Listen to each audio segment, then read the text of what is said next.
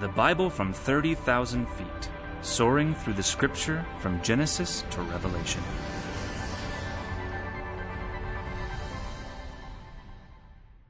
We're in the book of Zechariah tonight, and Lord willing, I want to finish the Old Testament tonight. That's just Lord willing.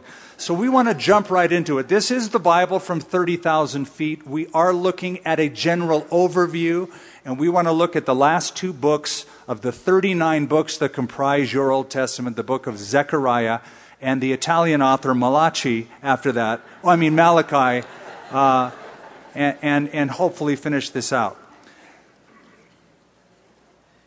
In the New Testament, there are many quotes from books like Genesis, Psalms, and Isaiah. Those are the three big OT, Old Testament books, that are quoted the most in the New Testament, and for good reasons. The subject matter and the length of the book merit them being quoted a lot by New Testament authors. But what you may not know is the book of Zechariah is quoted about 40 times in the New Testament. 40 times in the New Testament. Why? Because it is so obviously messianic. And the New Testament authors knew that. And so much of the quotations that deal with the coming of the Messiah, the second coming, are from the book of Zechariah.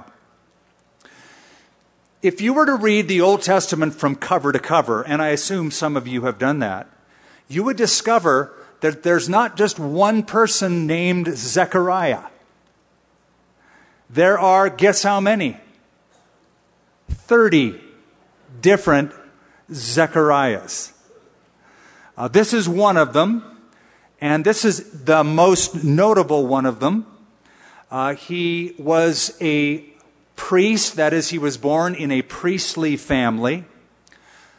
He was not born in the land of Israel. He was born in the captivity of Babylon, but then came back to Jerusalem. It's like the opposite of Daniel, who was born outside of the captivity and born in Jerusalem, and then went into captivity and served in Babylon. This guy, Zechariah, was born in captivity and then went back to Jerusalem to serve. So it's just like the polar opposite. He was a contemporary of another prophet we've already looked at by the name of Haggai. And they were sort of like two peas in a pod. They both had the same ministry, though very different styles. God used them to stir up the apathy of the people who had come back from the captivity, started to build the temple, and after a year, shut it down. Got very busy with their own affairs, their own lives, didn't want to do anything for the work of the Lord in Jerusalem, so the temple lay in ruins. God raised up Haggai, who was like a kick in the pants, and Zechariah, who was like a pat on the back. Very, very different ministries, very different styles, but effecting the same result. And I have to find my place because I just accidentally closed my Bible. So I'm just sort of talking to you until I do that. And we're back in Zechariah chapter 1. Okay. If you want a time frame, and I know you do, if you want a time frame as to when he prophesied, he fits perfectly into the books of Nehemiah and Ezra. In fact, Nehemiah chapter 12 writes about Zechariah coming to Jerusalem. Ezra chapter 5 and 6 talk about the ministry that he and Haggai had in inspiring the people to build. So he has already been mentioned. If you have read those books, that's not unfamiliar to you. Okay, what is his subject matter? Well, he is a prophet that has a sweeping scope. He is looking at the rebuilding of the temple that has been left and laid in ruins, and he'll go all the way to the future, to the second coming of Christ. So something that is very local and immediate, the building of the temple, all the way to the first coming and even the second coming and even the millennial kingdom, all is mentioned and written about in this book. His style is different. I've noted that. How is it different? Haggai, as I said, was in your face, pointed the finger, was very, very frank. This guy is more of a mystic, head in the clouds, and he sees visions, a series of visions about the future. So when you read this book, it's not unlike reading the visions of Daniel or reading the visions of John in the book of Revelation, these apocalyptic, very symbolic visions. He's longer, he's more poetic, he's more prophetic than Haggai was.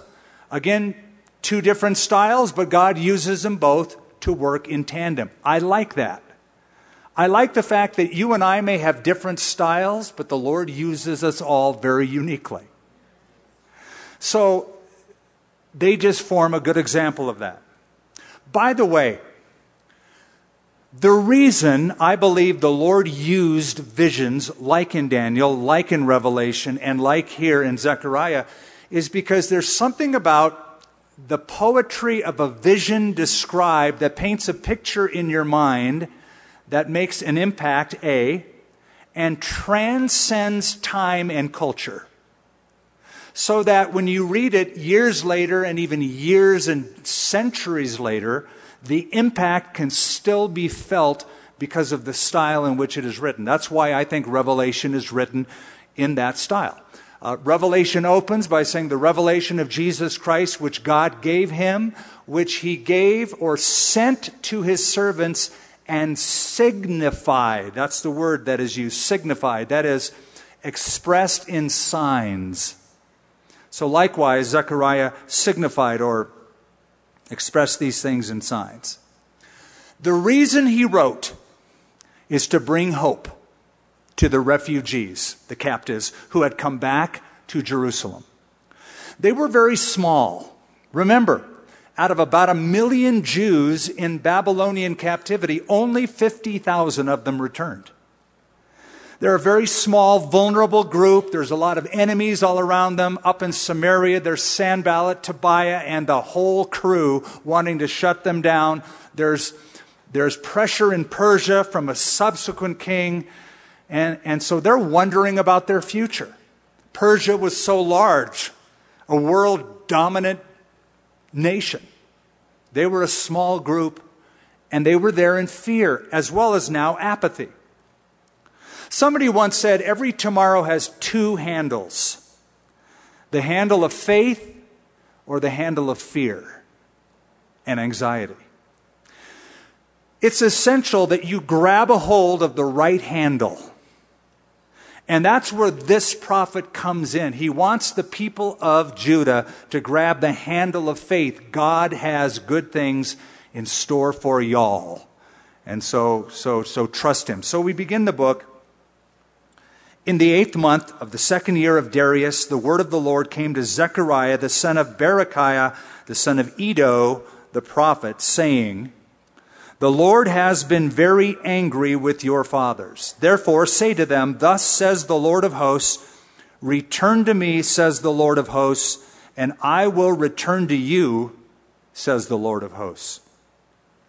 Do not be like your fathers, to whom the former prophets preached, saying, thus says the Lord of hosts, turn now from your evil way and from your evil deeds. But they did not hear nor heed me, says the Lord.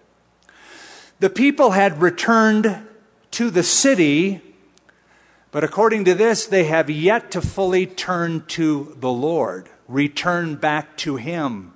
Return back to him with a full commitment and devotion to finish building that temple, that center of worship, for the nation to continue. They had come back to Jerusalem. It was very different coming back from when they left it. And you know, you perhaps, some of you have discovered, I know I have, whenever you go back to the place of your birth, the land of your birth, it's not the same. It's not what you expect. Things do change. And they came back and saw not a temple standing, but a bunch of ruins. And every time they saw that pile of stones, it was a reminder that their forefathers had failed, and thus the judgment had fallen. And they're there to rebuild those stones. And as I said, after a while, they became apathetic. Both Zechariah and Malachi address that. I'm going to take you over to verse 7 of that first chapter.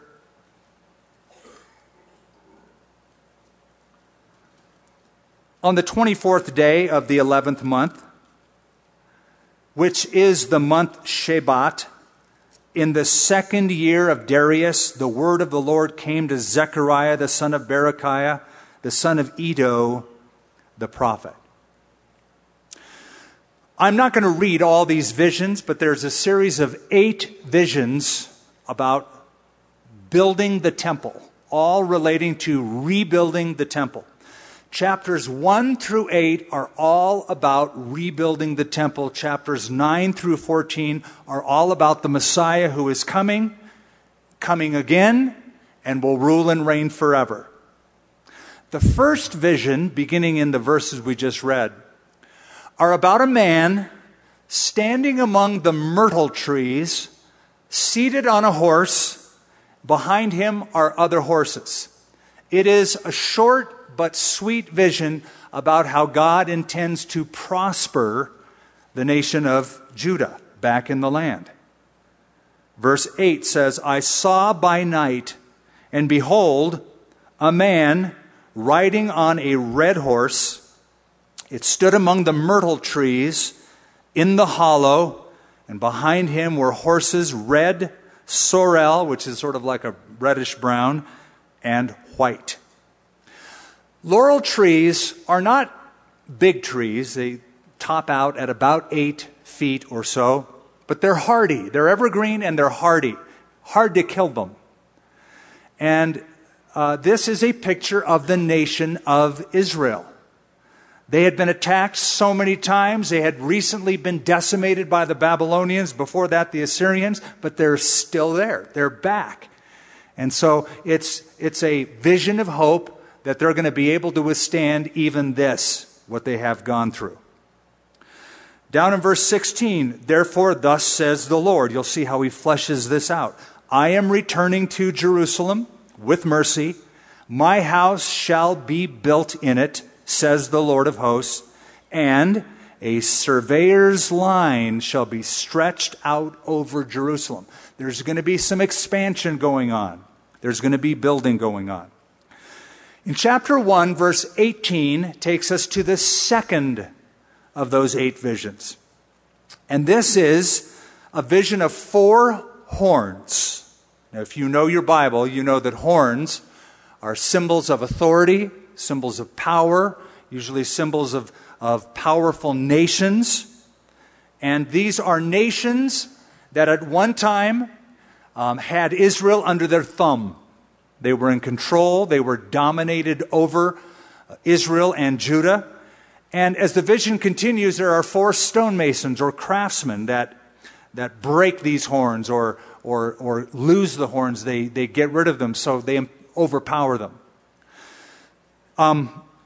Let's read verse 18. I raised my eyes and I looked, and there were 4 horns. And I said to the angel who talked with me, what are these? It's always a good question if you don't know what you're looking at, especially when it comes to biblical things. You know, sometimes we like to nod our heads like, yeah, that's really deep. It's so deep, I have no idea what you're saying. So it's better to just say, hey, what's up? What am I looking at? What do these things mean? So he does. And so he answered me, these are the horns that have scattered Judah, Israel, and Jerusalem. And then the Lord showed me 4 craftsmen. We don't exactly know who these nations are. My guess is they represent the same 4 nations as seen in the prophecy of the book of Daniel. Nebuchadnezzar saw an image of gold and silver and bronze and iron and clay. And the gold was Babylon, followed by Medo-Persia, followed by Greece, followed by Rome, all of which subjugated and persecuted the Jewish people.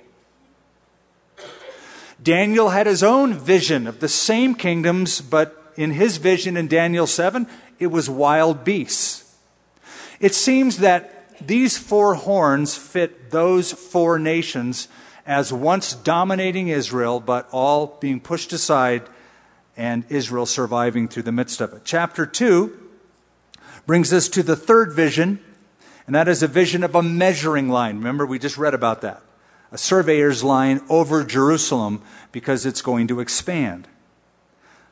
So verse 1, I raised my eyes and I looked, and behold, a man with a measuring line in his hand. So I said, where are you going?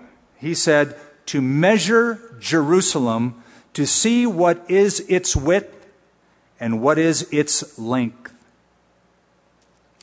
The vision goes on to basically explain that Jerusalem, however big it was at that time, would expand and grow. Interesting side note.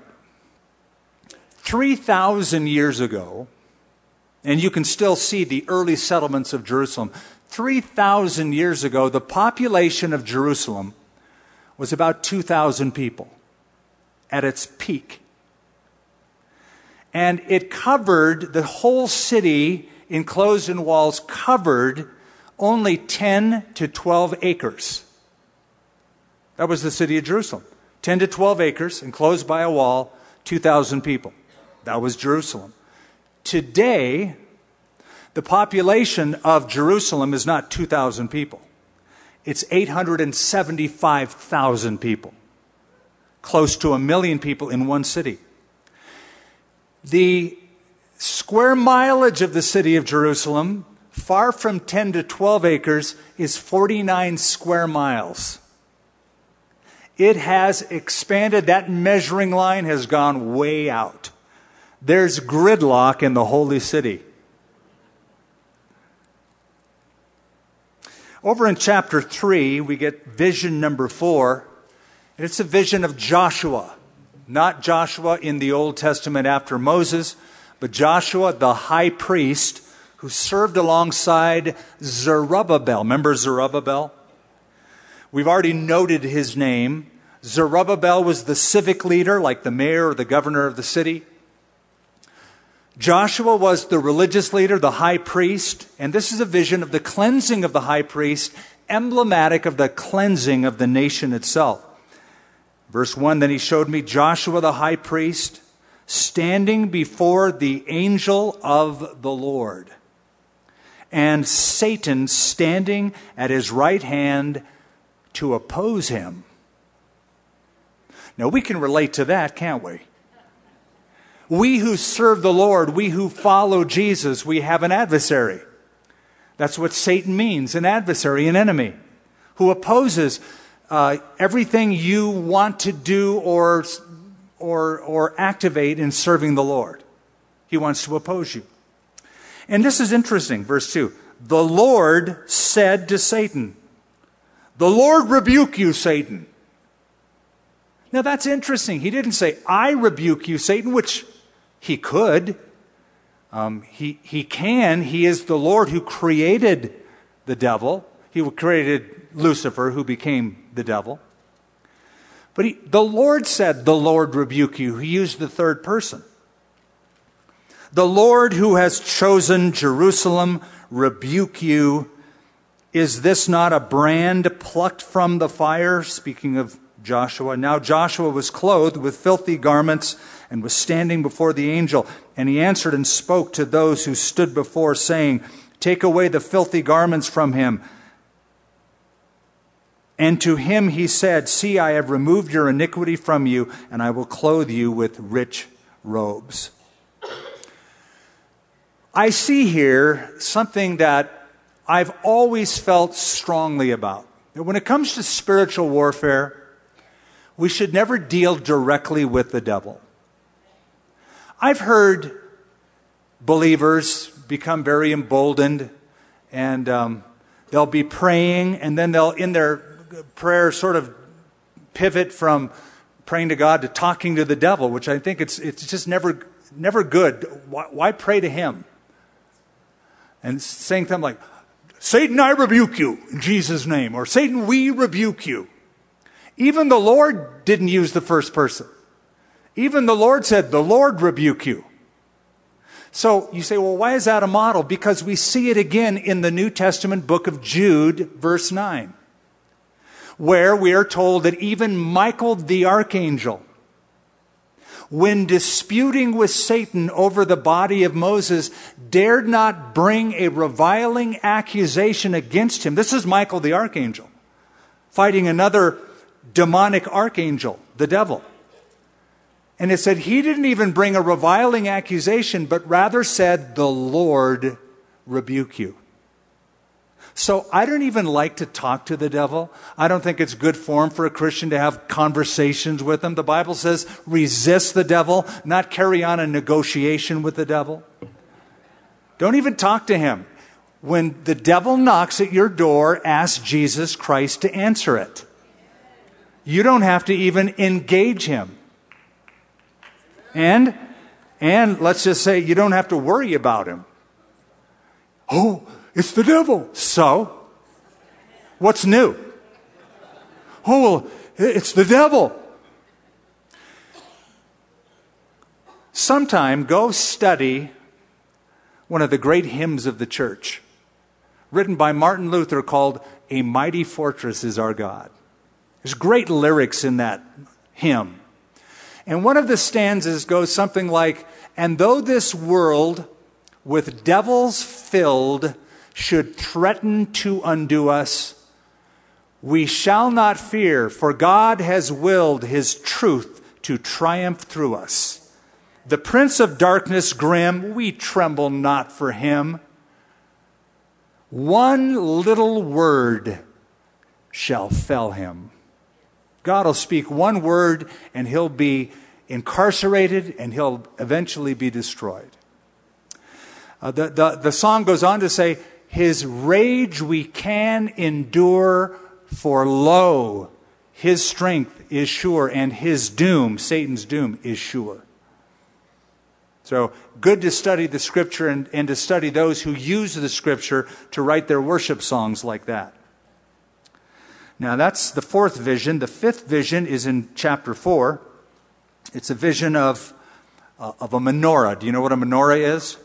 A 7-branched candelabra that was in the tabernacle, later on in the temple.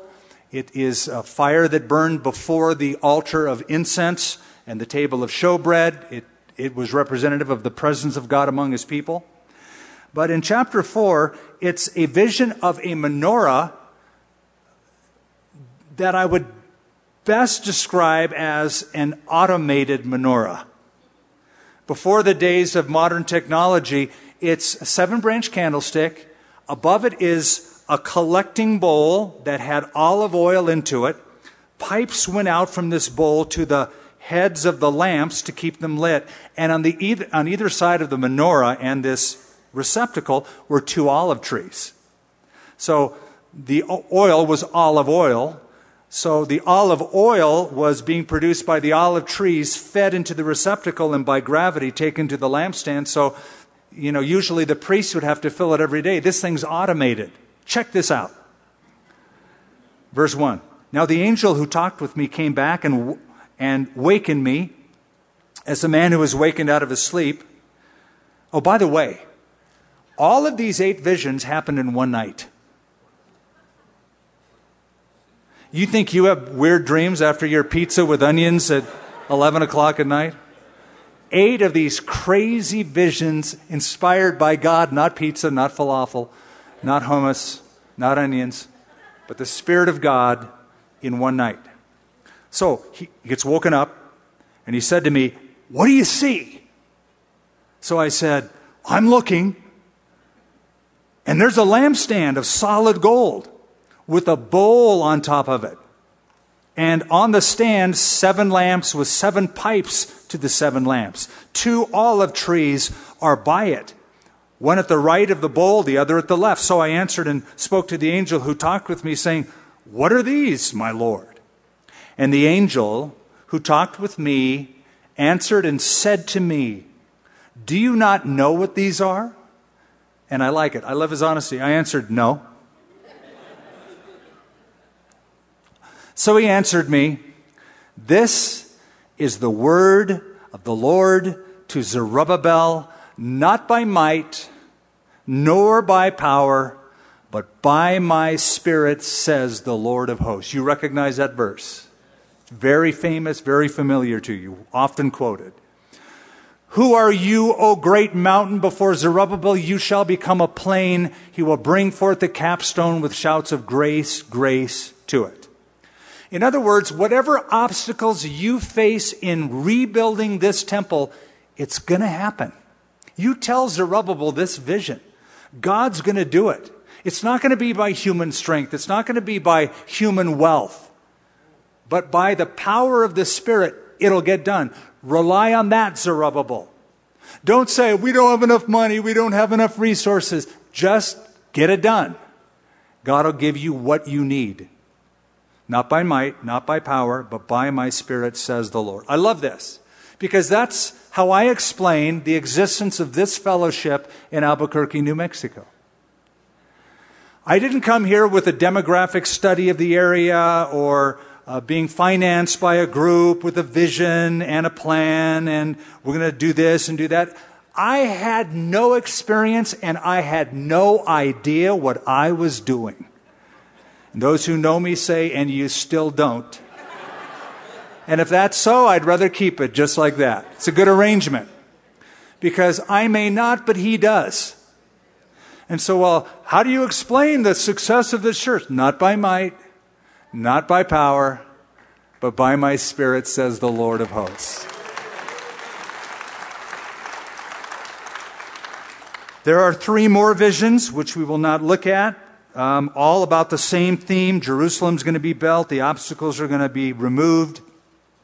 Chapters 9 through 14 take us to that messianic portion of the book, all the way to the millennial reign of Christ, the kingdom on earth, the first coming of Jesus, as well as, and most principally, the second coming of the Messiah. Keep in mind, these prophets did not see the gap that you and I know to be the church age. Between the first coming of Jesus and the second coming has been an age of grace, 2,000 years of grace, where people from all over the world in different generations, different tongues, largely Gentiles, have come to believe in the God of Israel through the Messiah, the Jewish Messiah, Jesus. Prophets didn't see that gap. They saw these prophecies as all sort of a screenshot. I often use the illustration, it's like looking at a mountain range from 40 miles away. It looks postcard flat. But as you get closer, you see that the peaks are separated by valleys.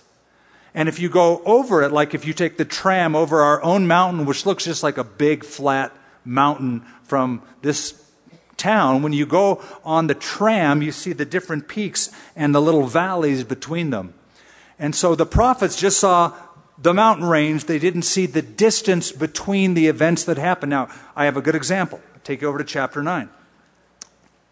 Chapter 9, verse 9, we have in 2 verses 2 comings of Jesus. The first coming and the second coming, with a gap between the verses of now about 2,000 years. So again, both comings seen sort of as one event. This is sort of like Isaiah 61. Remember that text? Jesus quoted that in the synagogue in Nazareth, in Luke chapter 4. And the text of Isaiah is, "The Spirit of the Lord is upon me because he has anointed me to preach the gospel to the poor, to open the prison doors to those who are captives, to proclaim the year of liberty, the acceptable year of our Lord." Then Jesus closed the book, right? And said, "Today this scripture is fulfilled in your hearing." However, he closed the book and stopped the text in the middle of a verse. There's a comma in that verse of Isaiah 61. "Spirit of the Lord is upon me. He has anointed me to preach the gospel to the poor, prison doors to those who are captives, recovery of sight to the blind, to proclaim the acceptable year of the Lord, comma, and the day of vengeance of our God. That comma between the first and second phrase is a 2,000-year-long comma. I preached a whole message once on that comma. You say, well, I've heard you do a verse. No, I just did the comma. So you have a verse that includes the first coming and the second coming, the tribulation and the second coming of Christ. But Jesus wisely and correctly closed the book before the verse ended, the day of vengeance of our God, because that would be the tribulation period. So he closed it and said, today, this scripture is fulfilled in your ears. Now we're waiting for that rest to be fulfilled. So you see it here. Verse 9, chapter 9. Rejoice greatly, O daughter of Zion. Shout, O daughter of Jerusalem. Behold, your king is coming to you. He is just and having salvation, lowly, riding on a donkey, a colt, the foal of a donkey. Does that sound familiar? That prediction was fulfilled in the New Testament by Jesus on April 6, 32 A.D., according to Sir Robert Anderson, who tabulated the dates. It was precisely 173,880 days after March 14th, 445 BC, when the declaration was given by the Persian monarch to go back and rebuild Jerusalem. And Daniel said, from the going forth of the commandment to rebuild Jerusalem until the Messiah the Prince will be 173,880 days, to the very day Jesus showed up from the eastern side of Jerusalem, from the Mount of Olives, walking with his men, his disciples. And he'd been there before on several feasts. Normally, they would walk all the way into the city, but something was different on this day. He asked for something he never asked for before. He said, go into the village next to you and get me a donkey. It's tied up. There's a couple donkeys there, a mom and her colt. Bring them to me. Don't ask a question. If somebody stops you and says, what are you doing? Just say, the Lord needs it. And they'll let him go. So they were over and they go, what are you doing? Go, let's try this. He said, try it. Lord needs it. Okay, take it. So they took the donkey. Jesus sits on the donkey, comes into Jerusalem for the very first time. He allows himself to be welcomed publicly as the Messiah. And then he stops midway. And he begins looking at Jerusalem and weeping over it. And in Luke 19, he says something very significant. He said, if only you had known, especially you, in this your day, the things that make for your peace, but they are blinded, hidden from your eyes. Therefore your enemies will surround you, cast an embankment around you. Your city will be leveled with your children in it. Now one stone will be left upon another, because you did not know the time, the day of your visitation. He held them accountable to know when he was coming, because he gave them the timetable. And the tip-off, the clue should have been, he's riding a donkey, hello. Zechariah 9:9. He's coming on a donkey. Kings rode donkeys in times of peace. They rode steeds, horses, stallions in times of war. That's why when Jesus comes back, Revelation 19, he's not on a donkey anymore. He's on a horse. To rule and reign, to conquer the world, to put an end to what has been going on. But here, as the prophecy predicted, he's riding a donkey. Now, between verse 9 and 10, the period at the end of verse 9 is a 2,000-year period. The age of grace, the church age. Now, verse 10, we're into the second coming. I will cut off the chariot from Ephraim. That's a euphemism for the nation of Israel. It's one of the large tribes. And the horse from Jerusalem. The battle bow shall be cut off. He shall speak peace to the nations. His dominion shall be from sea to sea and from the river, that is the Euphrates, to the ends of the earth. This is Messiah's peaceful reign after his second coming. You may want to write in the margin Isaiah chapter 2. Because in Isaiah chapter 2 and the book of Micah, I think chapter 4, they quote each other. And they will beat their swords into plowshares and their spears into pruning hooks. Nation will not lift up sword against nation, neither shall they learn to make war anymore. That's Messiah's reign from Jerusalem. And that is the same, a shade of meaning here in this verse. Chapter 10 speaks about the blessings of the future kingdom. Chapter 11, the rejection of the king. In chapter 11, can we just do this very quickly? Verse 10, I took my staff, beauty, and I cut it in two, that it might break the covenant which I had made with all the people. So it was broken on that day, verse 11 of chapter 11. Thus the poor of the flock who were watching me knew that it was the word of the Lord. And I said to them, if it is agreeable to you, give me my wages. If not, refrain. So they weighed out for my wages, how much? 30 pieces of silver. And the Lord said to me, throw it to the potter. That princely price they set on me. So I took the 30 pieces of silver, threw them into the house of the Lord for the potter. Then I cut in two my other staff bonds, that I might break the brotherhood between Judah and Israel. The prophet here, speaking of Jesus, paints the picture of Christ as a shepherd asking his flock, what am I worth to you? Expecting them to say, oh, you're worth everything to us. You have immeasurable worth. But they say, you are worth less than a slave gored by an ox. Now let me explain that. In Numbers chapter 21, 30 pieces of silver was the price you would pay for a slave gored by an ox. So that's very low. So basically you're saying, you are worth to us less than a slave.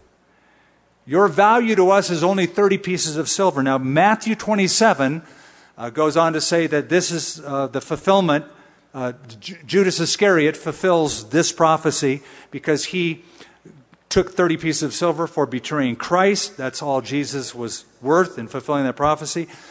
Threw it into the house of the Lord. They bought a potter's field. Judas hung himself in that potter's field. So that prophecy was fulfilled here. Chapters 12, 13, and 14 are about the second coming of Christ.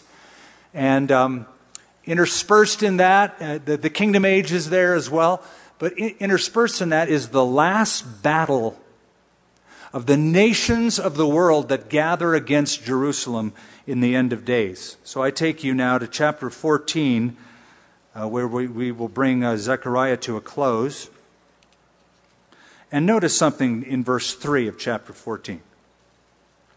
Then the Lord will go forth and fight against those nations. You really have to read all of 12 and 13 to really get that flow of that, but we just don't have the time. I trust you've done it before, and this is 30,000 feet. So, the Lord will go forth and fight those nations. Judgment is already decreed about these nations before these verses.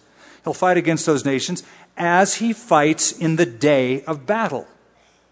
And in that day, his feet will stand on the Mount of Olives, which faces Jerusalem on the east.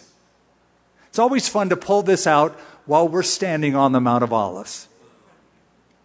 And just to realize what has happened, what will happen from that place. And the Mount of Olives will be split in two, making a very large valley. Half of the mountain shall be moved toward the north and half toward the south. When Jesus ascended up into heaven, he didn't ascend up into heaven from Jerusalem, but from the Mount of Olives outside of Jerusalem. Right? It says he took his disciples out to the Mount of Olives, and then a cloud lifted him up, and they watched him go into heaven. And so the disciples are looking up because he was here. Now they just kind of saw him rise, checking it out. And so as they're looking up, an angel appears and says, "You men of Galilee, why do you stand gazing up into heaven? This same Jesus who is taken from you will so come again in like manner as you have seen him go into heaven." How did Jesus go into heaven? In a cloud, physically, from the Mount of Olives. How will Jesus return? In a cloud, physically, visibly, to the Mount of Olives. And this time, it'll be split in two. I've been told on a number of occasions by tour guides that there is a fault line that runs right from the Syro-African rift, that great tectonic plate formation that formed the nation of Israel. That fault line runs directly under the Mount of Olives. So that fault line is waiting for a very specific footprint. And when his foot touches down, I think that fault will be active, and that valley will be formed when Jesus returns to the earth. Verse 8, "And in that day there shall be living waters shall flow from Jerusalem, half toward the eastern sea, half toward the western sea. In both summer and winter it shall occur. The Lord shall be king over all the earth. It shall be in that day it shall be the Lord is one, and his name one." I have an interesting little tidbit about that, but I don't have the time because we have Malachi to finish, so sorry about that. That's very cruel probably to say that. But go down to verse 16.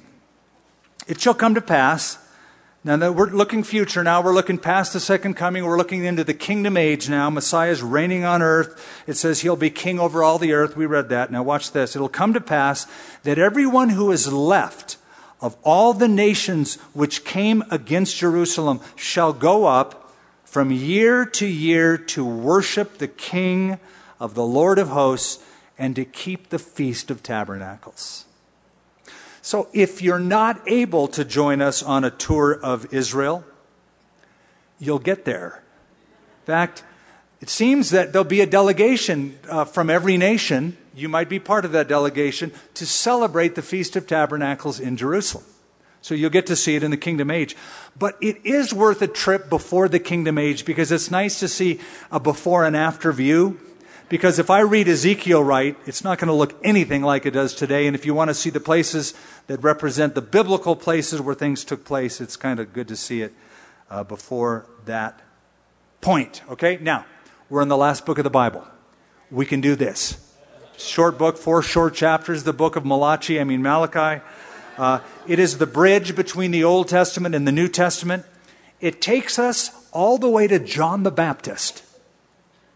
He's mentioned in this book. He fulfills prophecies mentioned in this book. Now, you usually think that Malachi is the last Old Testament prophet. No, the last Old Testament prophet was John the Baptist. You say, how do you figure? Well, Jesus said, all the prophets prophesied until John. So Jesus designated John the Baptist as the last of the OT, Old Testament prophets. And we should move on. I have to catch myself sometimes because my mind goes to these places and I got to reel it back in. So there's a style in this book called a dialectic style. Dialectic style meaning it's question and answer. Or better yet, a proposition followed by an objection, followed by a reaction. And so that's the style that is seen throughout the book. Because of that, Malachi has been called the Socrates of the Old Testament, because of this very unique style of his prophecy. Okay, so it is post-exile. The people are back in the land. I already mentioned they're apathetic.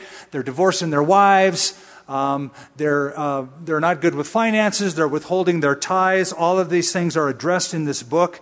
But notice the first few verses. The burden of the word of the Lord to Israel by Malachi. I have loved you, says the Lord. Yet you say, here's that dialectic style, yet you say, in what way have you loved us? Imagine saying that to God. God says, I love you. We say, prove it. Was not Esau Jacob's brother, says the Lord, yet Jacob I have loved? So there's this resistance that we see in this book. Go down to verse 6. A son honors his father, a servant his master. If then I am the father, where is my honor? And if I am the master, where is my reverence, says the Lord of hosts? To you priests who despise my name, yet you say, in what way have we despised your name? And he answers that question. Go down to chapter 2. This continues as he uncovers several of the issues they have. I mentioned they're dealing with money, they're dealing with their spouses, etc. Verse 13 of chapter 2 says, this is the second thing you do, to cover the altar of the Lord with tears, with weeping and crying. So he does not regard the offering anymore, nor receive it with goodwill from your hands. Yet you say, for what reason? Because the Lord has been witness between you and the wife of your youth, with whom you have dealt treacherously, yet she is your companion, or your covenant companion for life, and the wife by covenant. Verse 16, for thus says the Lord of Israel, he hates divorce, for it covers one's garment with violence, says the Lord of hosts. Therefore take heed to your spirit, that you do not deal treacherously. Now, chapter 3 and 4, which brings us to the close. These are the most famous two chapters in the book of Malachi. This is where most quotes come from, and most of our attention is known on these last two chapters. You'll see why. Verse 1, chapter 3. Behold, I send my messenger, and he will prepare the way before me. And the Lord whom you seek will suddenly come to his temple. Even the messenger, so that's the second messenger in this section. The first messenger mentioned right up front. This is now the second messenger. Even the messenger of the covenant in whom you delight. Behold, he is coming, says the Lord of hosts. So there's two messengers. One is called the Lord. One is somebody announcing the Lord. This is predicted at the time the temple wasn't even finished, or they had slowed down on it. For this prophecy to be fulfilled, there has to be a temple standing, because he's the Lord of the covenant is going to come to that temple suddenly. Even the messenger of the covenant in whom you delight. So this is why this book provides the bridge between the Old Testament and the New Testament. Now, when Malachi is done, which will be soon, we're almost done with it, there's going to be 400 years of silence before God speaks again to the father of John the Baptist, Zechariah, that Elizabeth is going to have a child who's going to be the messenger that fulfills this. So God breaks his radio silence after 400 years. Now, go over to chapter 4,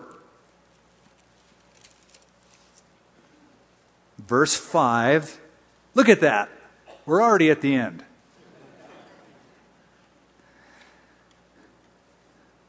Behold, I will send you Elijah the prophet before the coming of the great and dreadful day of the Lord, and he will turn the heart of the fathers to the children, the heart of the children to the fathers, lest I come and strike or smite the earth with a curse.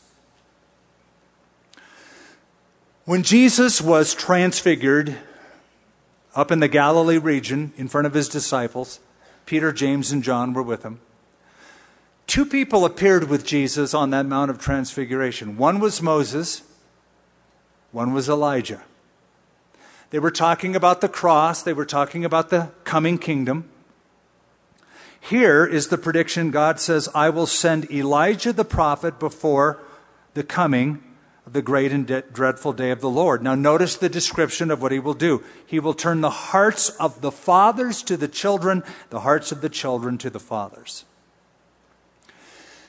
An angel, as I mentioned, appears to Zechariah 400 years later, father of John the Baptist. So you're going to have a boy, you're going to call his name John. He's going to be God's messenger. He's going to turn the hearts of the fathers to the children and the children to the fathers. Which troubles us a little bit or makes us wonder, well, wait a minute, that's Elijah, the prophet who is coming. So in the previous chapter, I'm going to send my messenger who's going to make the way for the Lord, the messenger. Now he says Elijah, the prophet, is going to come. Now, as I turn to Luke chapter 1, I'll read to you as we're closing this out.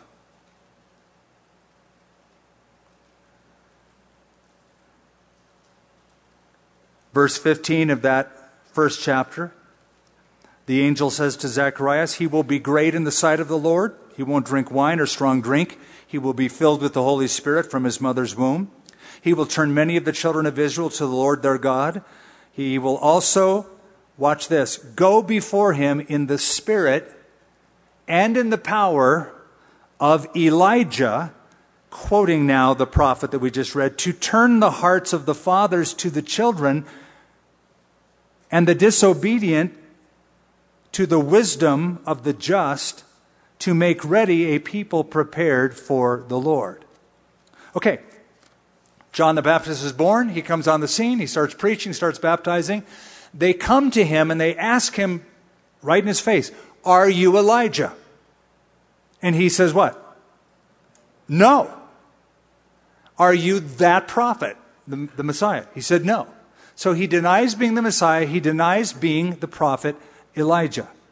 Although the angel said to his dad, he's going to be Elijah-like, right? Okay, it gets even more fun than that. In Matthew chapter 1, Jesus speaking, quoting Malachi in verse 10 of chapter 11 of Matthew. Matthew chapter 11, verse 10, behold, I send my messenger before you, prepare your face, prepare your way before you. Assuredly, I say to you, among those born of women there has not risen one greater than John the Baptist, but he who is least in the kingdom of heaven is greater than he. And from the days of John the Baptist until now, the kingdom of heaven suffers violence, and the violence take it by force. For all the prophets and the law prophesied until John. Now watch this.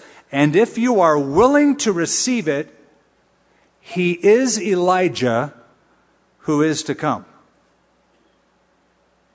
Now we're complicating it a little bit, right? Because Zechariah hears from the angel, he's going to be like Elijah. Yet John the Baptist said, no, I'm not Elijah. Now Jesus says, if you can receive it, he is Elijah who is to come. Okay, now I'm going to resolve it.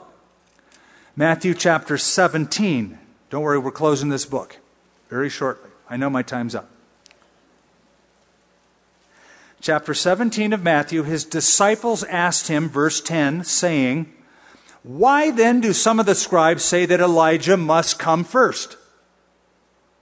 Well, the scribes are right because the prophet said that, right? Then Jesus answered and said, Elijah truly is coming first and will restore all things. So he's speaking future. John the Baptist has come and gone, right? He says Elijah will be coming in the future.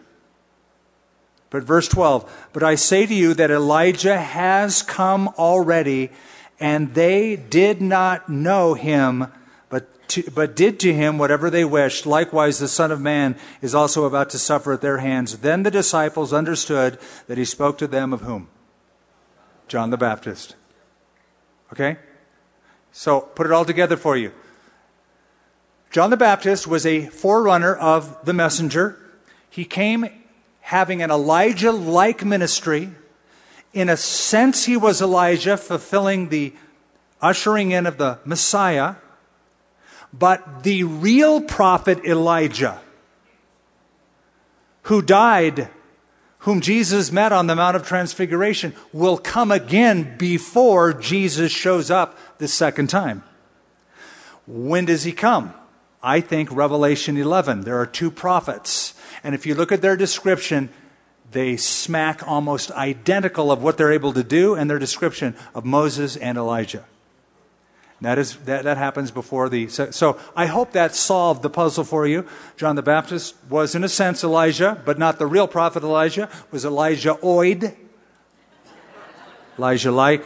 But the real prophet Elijah will be resurrected, will come to the earth, and will have a ministry before Jesus. Okay, the Old Testament ends. And what is the last word in the Old Testament? What's the last word? You have your Bible open still? Curse. Mark that. Because the last verse of the Bible in the New Testament, Revelation, says, "The grace of the Lord Jesus Christ be with you all. Amen." The Old Testament ends with a curse. The New Testament ends with a blessing. Jesus came to remove the curse introduced in Genesis, maintained here all the way through the book of Malachi. But as it says in the Gospel of John chapter 1, the law came by Moses, which brought a curse. The law came by Moses, but grace and truth came through Jesus Christ. We hope you enjoyed this message from Skip Heitzig of Calvary Church. For more resources, visit calvarynm.church. Thank you for joining us for this teaching from the Bible from 30,000 feet.